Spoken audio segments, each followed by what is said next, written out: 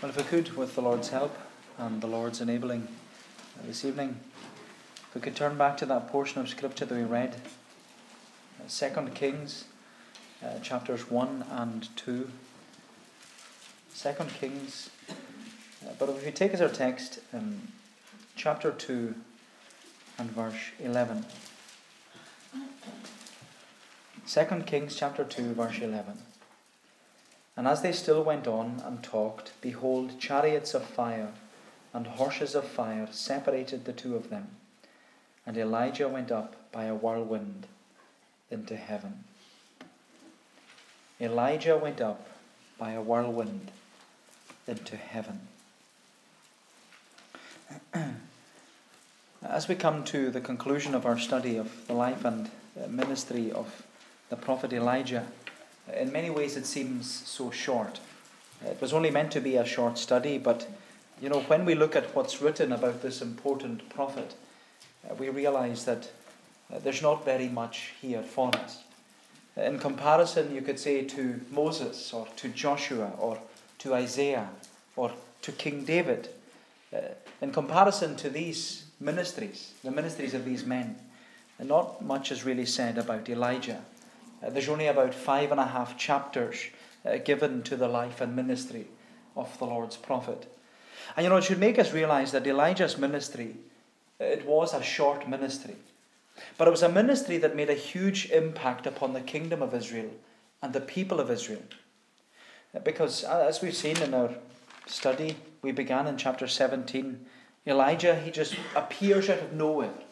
Just appears before King Ahab out of nowhere, and he is there to address the covenant crisis in the kingdom.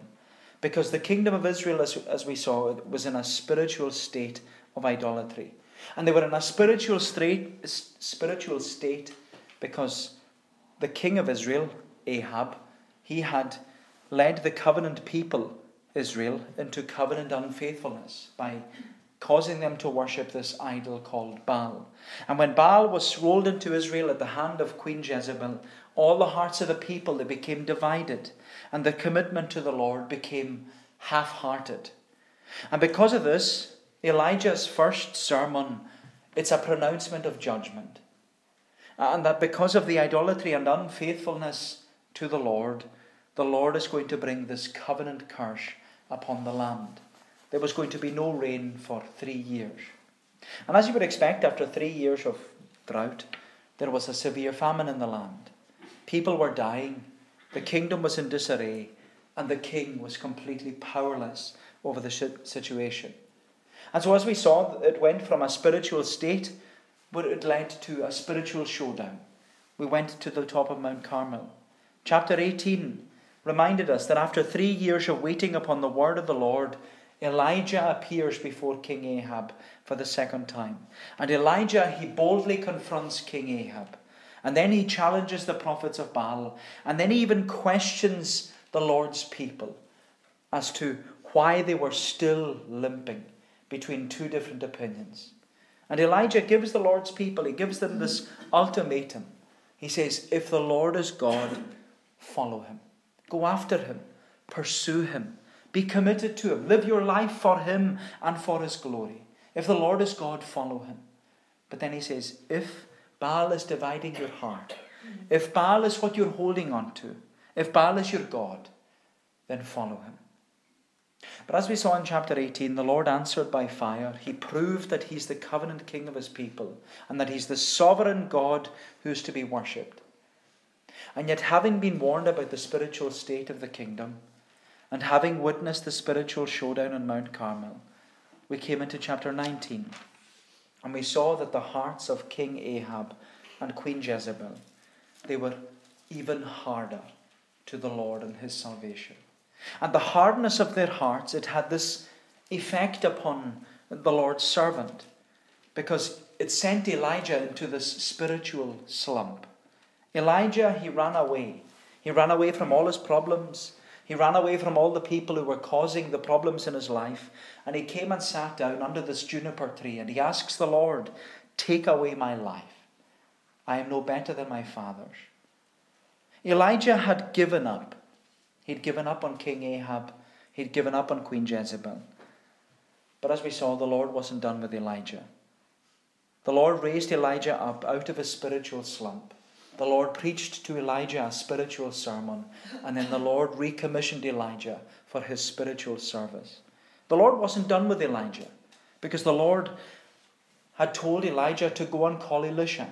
He was to go and prepare the next generation to serve the Lord.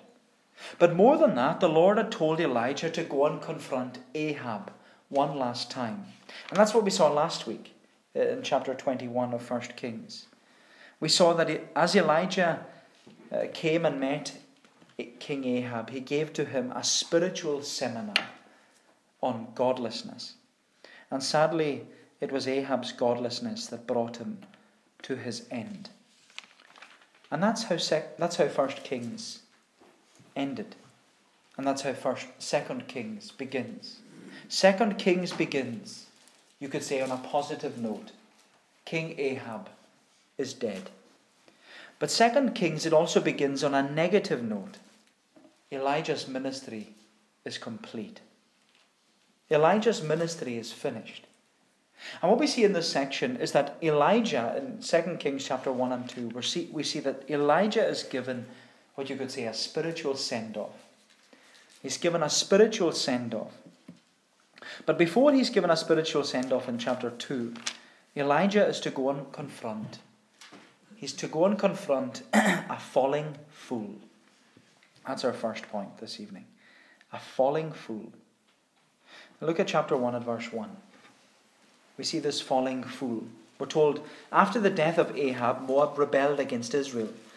Now Ahaziah fell through the lattice in his upper chamber in Samaria and lay sick. So he sent messengers telling them, "Go inquire of Baalzebub, the god of Ekron, whether I shall recover from this sickness." But the angel of the Lord said to Elijah the Tishbite, "Arise, go up to meet the messengers of the king of Samaria, and say to them, Is it because there is no God in Israel that you are going to inquire of Baalzebub, the god of Ekron? Now therefore thus says the Lord, You shall not come down from the bed to which you have gone up, but you shall surely die." So Elijah went. Now the book of 2 Kings, it marks a new era for the kingdom of Israel. You could say that change is in the air. King Ahab has been succeeded by his son Ahaziah. And the Lord, he's going to replace Elijah with Elisha. There's this new era dawning. There's change in the air. But it's not only King Ahab that's been succeeded. We see here that his son Ahaziah is also going to be succeeded very, very shortly. Ahaziah, we read, is not going to be around for much longer because he's on his deathbed. And he's on his deathbed after falling through the window lattice in his upper chamber. And an upper chamber, it was usually on the third floor or the third story of a palace. So Ahaziah, I don't know whether he was sitting in it or what he was doing, but he fell out of the window 3 stories high, and his injuries, they have left him in a life-threatening condition. Ahaziah is lying on his deathbed, but what we read here is remarkable because we see who he turns to for help and healing. In the closing moments of his life, you would think that Ahaziah would turn to the Lord for help and seek the Lord with all his heart. But instead of turning to the Lord, who was the covenant God of his kingdom and his people, Ahaziah turns to the god of Ekron, this god called Baalzebub. And we're told in verse 2, where it says, "Now Ahaziah fell through the lattice in his upper chamber in Samaria and lay sick. So he sent messengers telling them, Go inquire of Baalzebub, the god of Ekron, whether I shall recover from the sickness." And what we have to see here is the sad reality of many people, not only here, but the sad reality of many people in our country and in our community. Because here is Ahaziah, and he's brought up in a country that once feared the Lord. Here is Ahaziah, and he's brought up in a community that once had the Lord as the focus of their lives. But because of the infiltration of other gods and other distractions and the half-hearted witness of the Lord's people, the country and the community is now in spiritual chaos. Their hearts are hardening to the Lord, and their hearts are hardening to his covenant promises. And that's what we see with Ahaziah, that despite his near-death experience of falling out of a window, and he's now lying on his deathbed, with death slowly taking over his crippled body, and yet his heart is harder than ever. And we're actually given a description of Ahaziah at the end of 1 Kings. You see 1 Kings chapter 22 and verse 51. We're told there, Ahaziah the son of Ahab began to reign over Israel and Samaria in the 17th year of Jehoshaphat, king of Judah. And he reigned 2 years over Israel. Notice what it says. He did what was evil in the sight of the Lord, and walked in the way of his father, and in the way of his mother, and in the way of Jeroboam the son of Nebat, who made Israel to sin.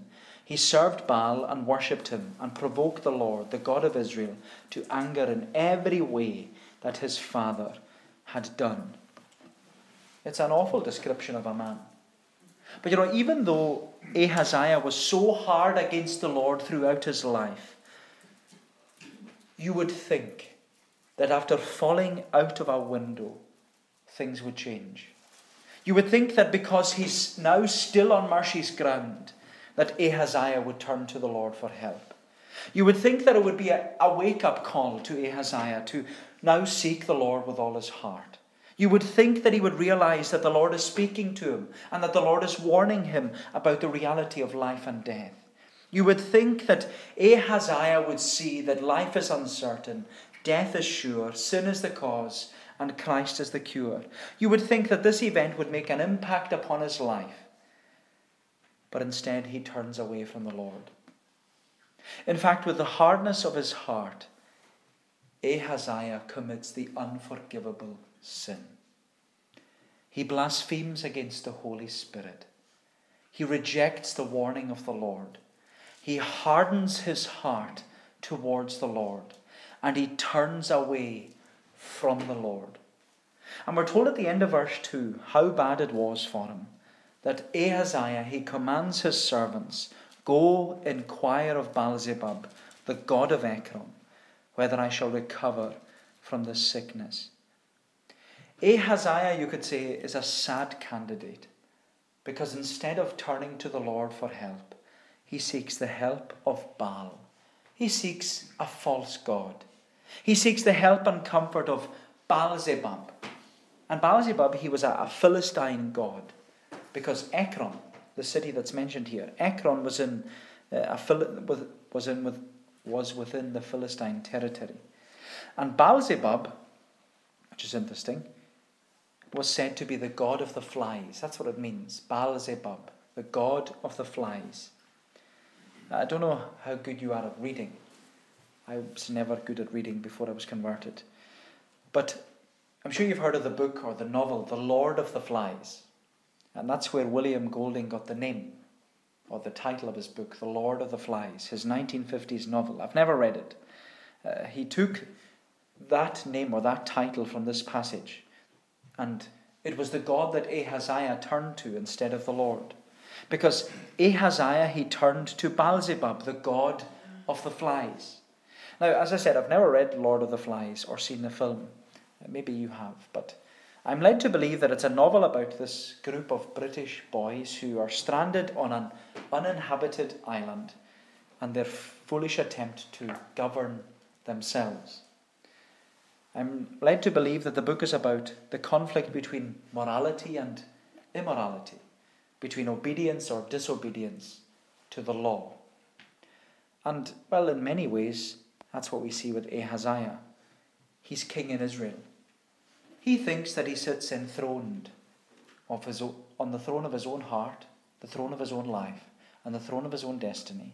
And despite the warnings of the Lord, he refuses to bow down in obedience and submission to the Lord.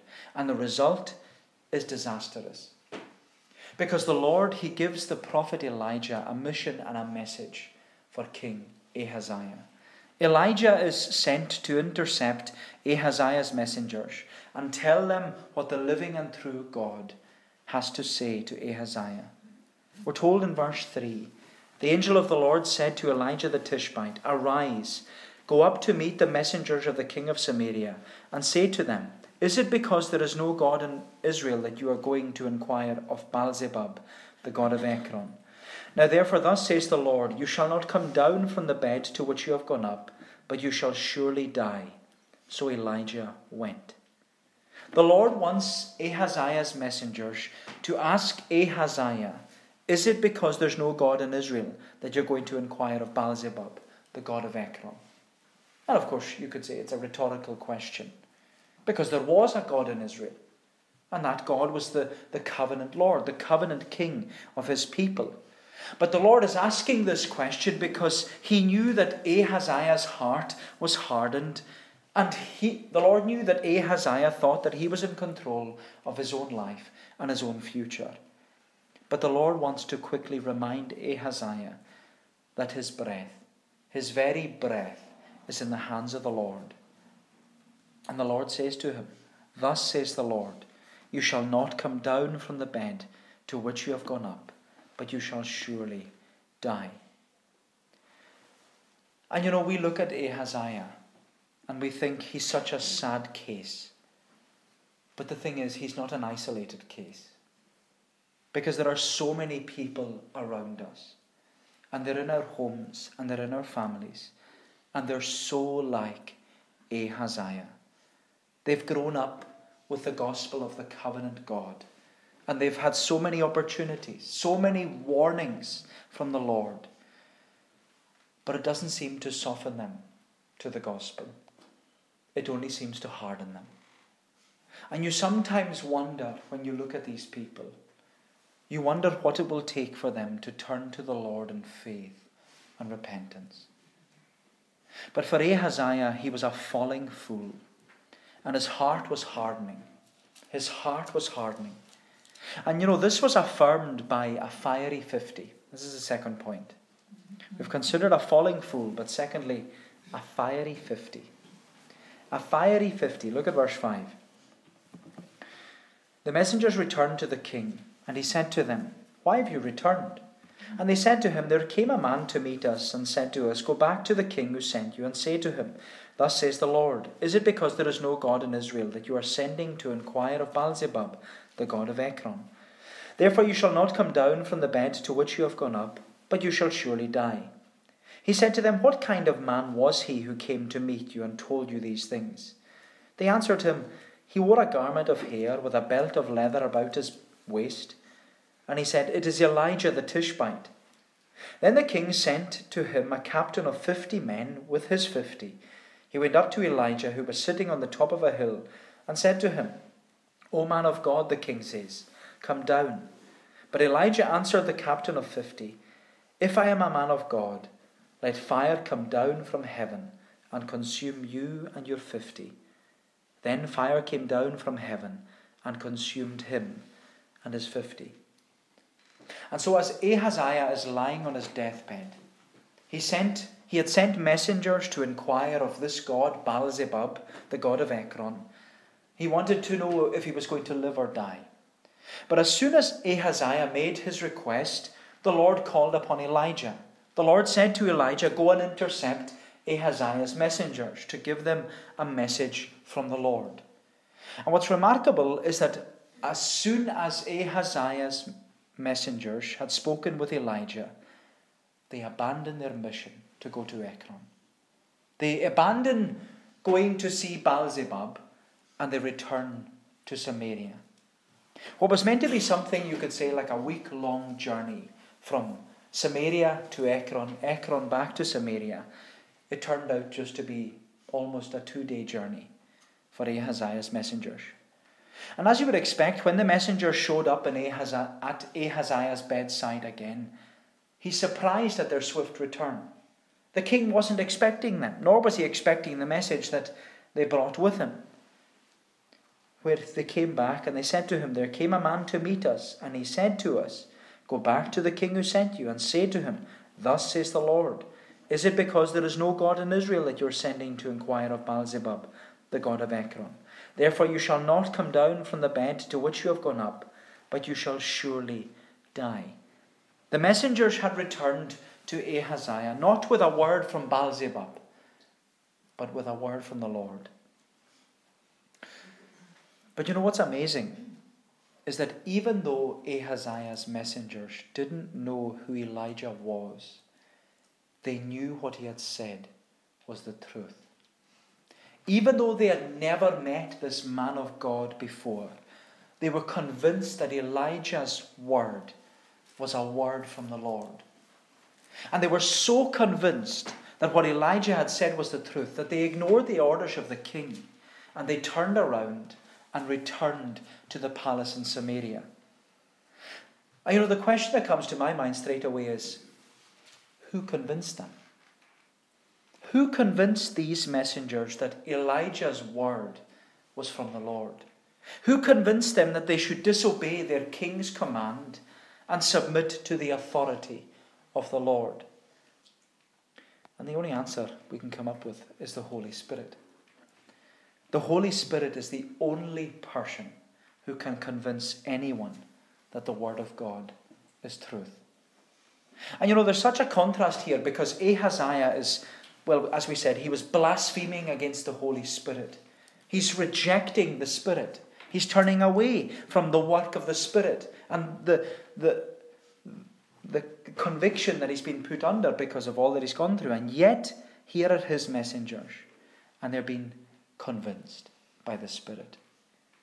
And this is what should make us realize what should make me realize, that we need to rely less upon ourselves and more upon the Spirit.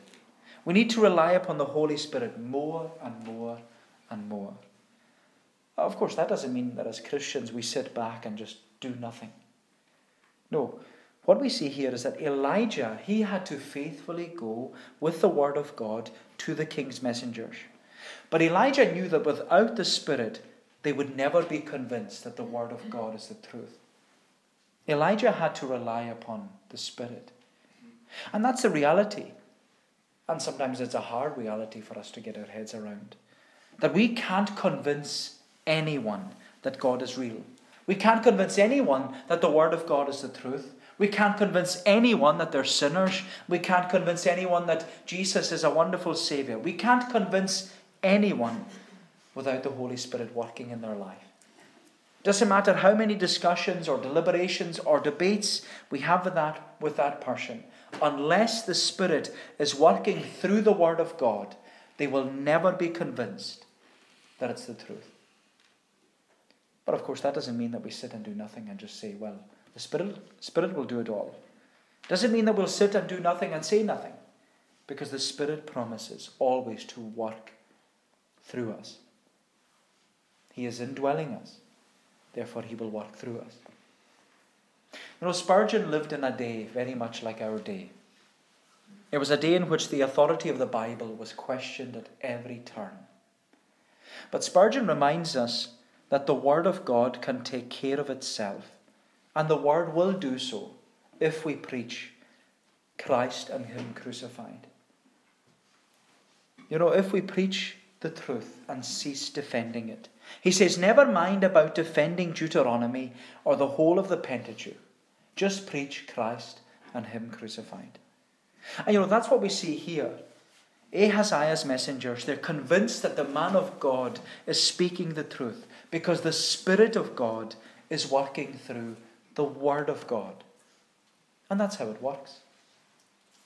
The man of God is to speak the truth. The Spirit of God is to apply the truth. And the Spirit works through the Word of God. But as you would expect here, Ahaziah, he's having none of it. He's wondering who has undermined his authority.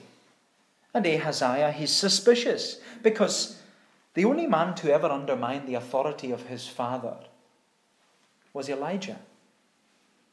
And he says in verse 7, what kind of man was he who came to meet you and told you these things? And they answered him, he wore a garment of hair with a belt of leather about his waist. And immediately he knows it is Elijah the Tishbite. And as soon as the messengers describe this man of God who spoke the word of the Lord to them, Ahaziah knows it's Elijah. But instead of taking on board what the Lord has just said to him, and finally repenting and turning away from his sin, instead of doing what he's meant to do, Ahaziah demands to see Elijah. He demands to see the Lord's prophet. It says in verse 9, Then the king sent to him a captain of 50 men with his 50. He went up to Elijah, who was sitting on the top of a hill, and said to him, O man of God, the king says, come down. But Elijah answered the captain of 50, If I am a man of God, let fire come down from heaven and consume you and your 50. Then fire came down from heaven and consumed him and his 50. And when we read these verses, we should immediately be reminded of what happened on Mount Carmel back in chapter 18. Because on Mount Carmel, we saw that the people questioned who the real God was. Was it Baal? Was it the Lord? Who's the real God? And the God who answered by fire proved to be the real God. And of course it was the Lord who answered by fire. And it was the Lord who proved that Baal is a dumb idol and that he's the living and true God. And Ahaziah, he knew all this. He knew what had happened at Carmel. He had heard about it. Maybe he had even been there himself. And so when Elijah poses the question, if I am a man of God and my word is from the Lord, then let fire come down and consume these 50 men. When Elijah poses this question, the Lord once again proves that he is the living and true God and that Elijah is his servant. But Ahaziah is determined. He's determined in his heart and mind to prove that the Lord is not God. Again, we're told in verse 11, Again the king sent to him another captain of 50 men with his 50. And he answered and said to him, O man of God, this is the king's order. Come down quickly. But Elijah answered them, If I am a man of God, let fire come down from heaven and consume you and your 50. Then the fire of God came down from heaven and consumed him and his 50. And in his commentary, Dale Ralph Davis, he asks, what do you do when someone is so thick that he doesn't grasp what fire means?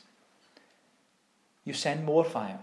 That's his answer. The point, he says, is that the first commandment really matters to the Lord, and Ahaziah just doesn't get it.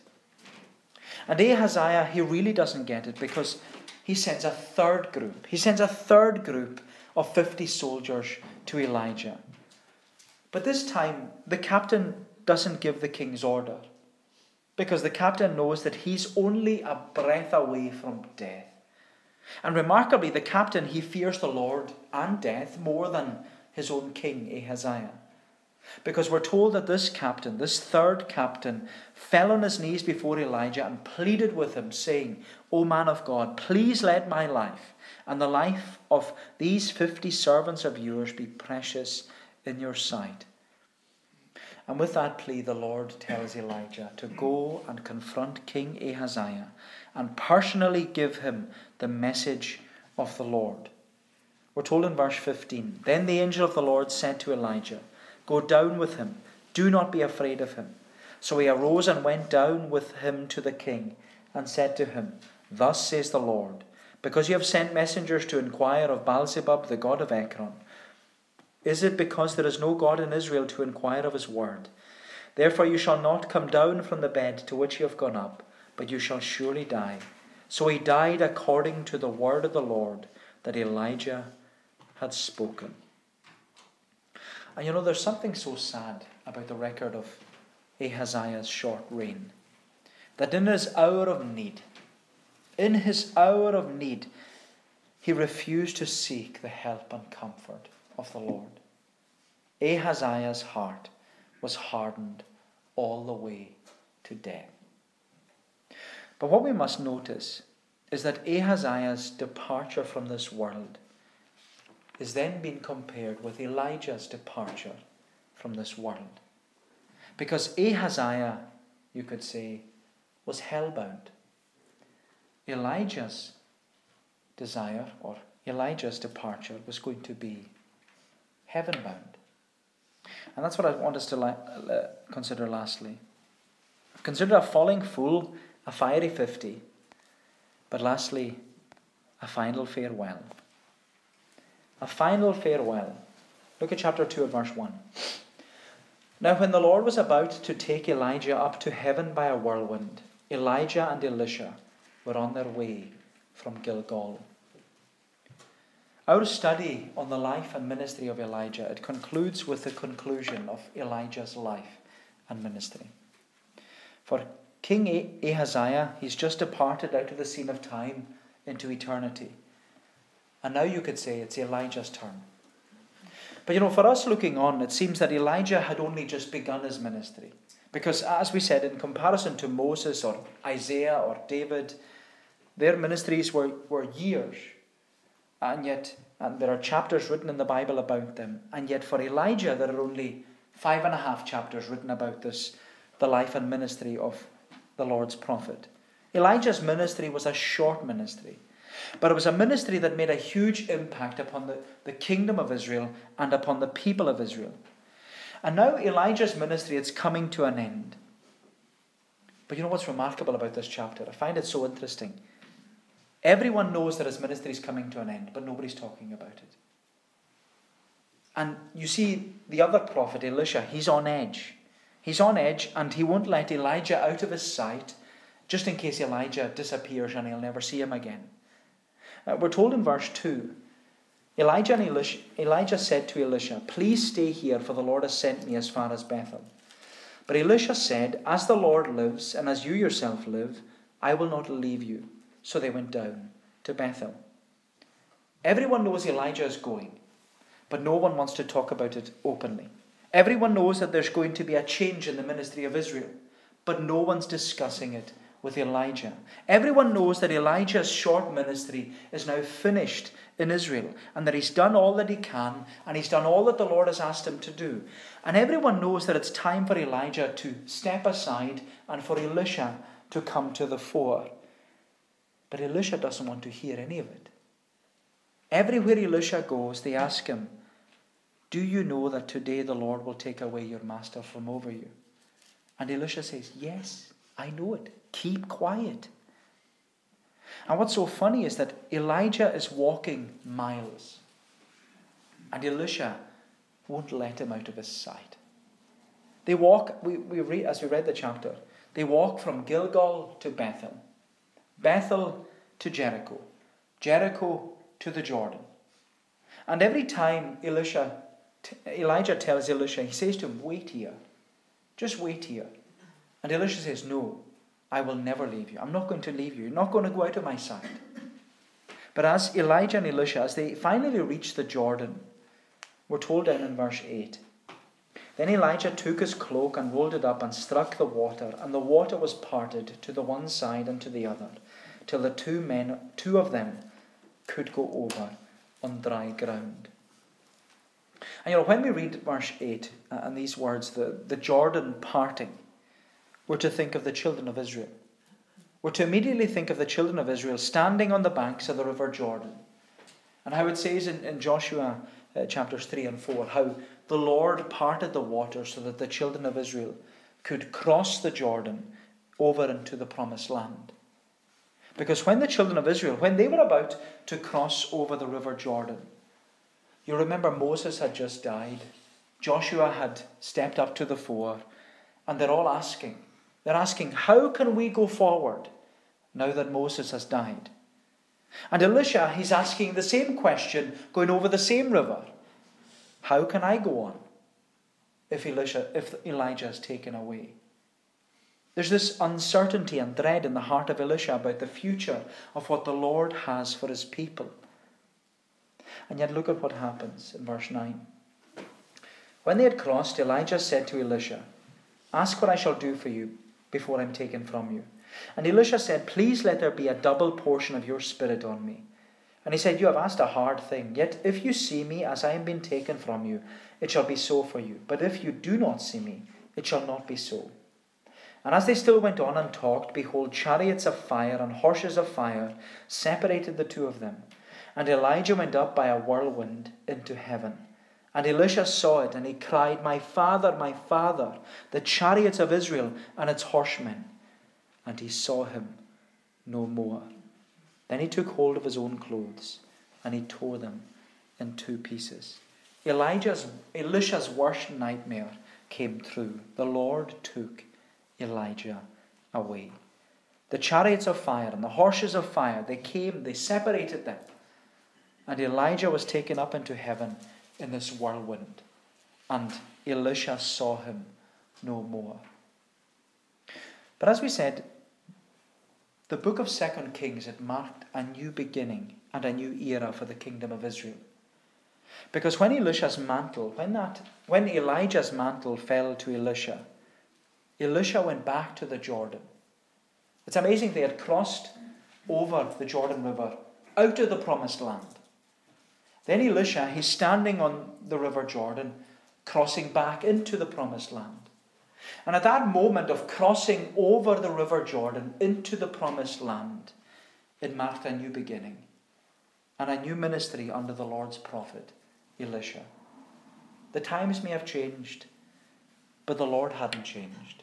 The Lord was still working. The Lord was still calling men to serve him for the extension of his kingdom and the glory of his name.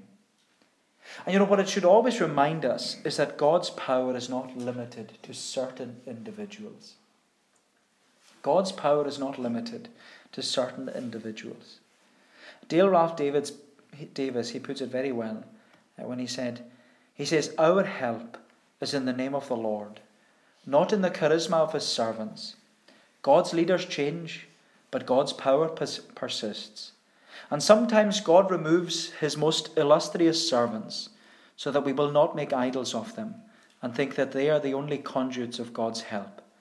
Sometimes God deliberately displays his might through lesser instruments so that we will not be transfixed on the pizzazz of God's servants, but on the strength of God's arm. And you know, it's a valuable lesson for us, because we can often focus upon the man of God and not the God of the man. We can focus upon the man of God and not the God of the man. And you know, when we look at Elijah, we're to be in awe, not of the man of God, but the God of the man. Because Elijah, as we've learned in his looking at the spiritual state, the spiritual showdown, the spiritual slump, the spiritual seminar, and then the spiritual send-off, we've learned that Elijah was a man just like us. And you know what our study of the life and ministry of Elijah ought to remind us is that the best of men are only men at best. The best of men are only men at best.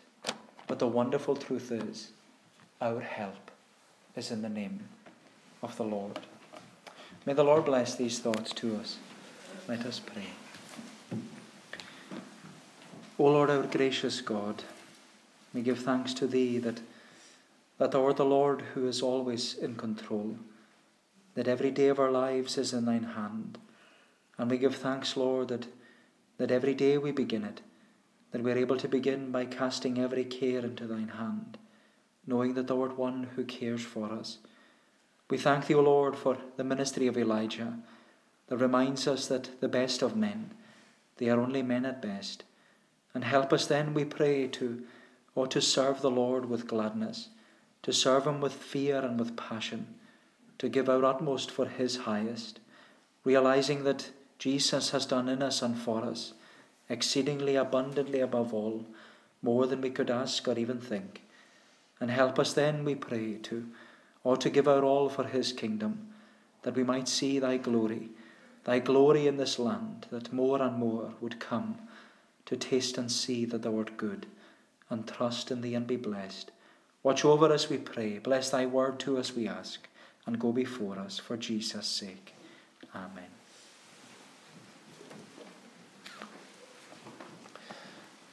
We're going to bring our service to a conclusion by singing the words of Psalm 89. Psalm 89 from verse 13 down to the verse marked 16. Psalm 89 from verse 13, page 345. Thou hast an arm that's full of power, thy hand is great in might, and thy right hand exceedingly exalted is in height. Justice and judgment of thy throne are made the dwelling place. Mercy accompanied with truth shall go before thy face. And I love this verse, verse 15. O greatly blessed the people are, the joyful sound that know, in brightness of thy face, O Lord, they ever on shall go. We'll sing on down to the verse marked 16 of Psalm 89, to God's praise. Thou hast an arm that's full of power, thy hand is great in might, and thy right hand exceedingly exalted.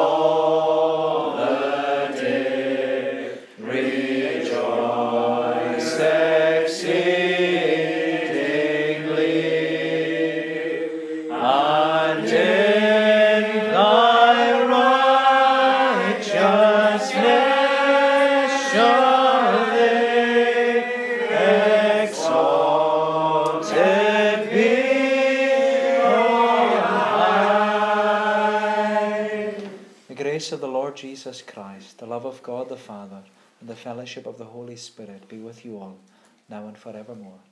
Amen.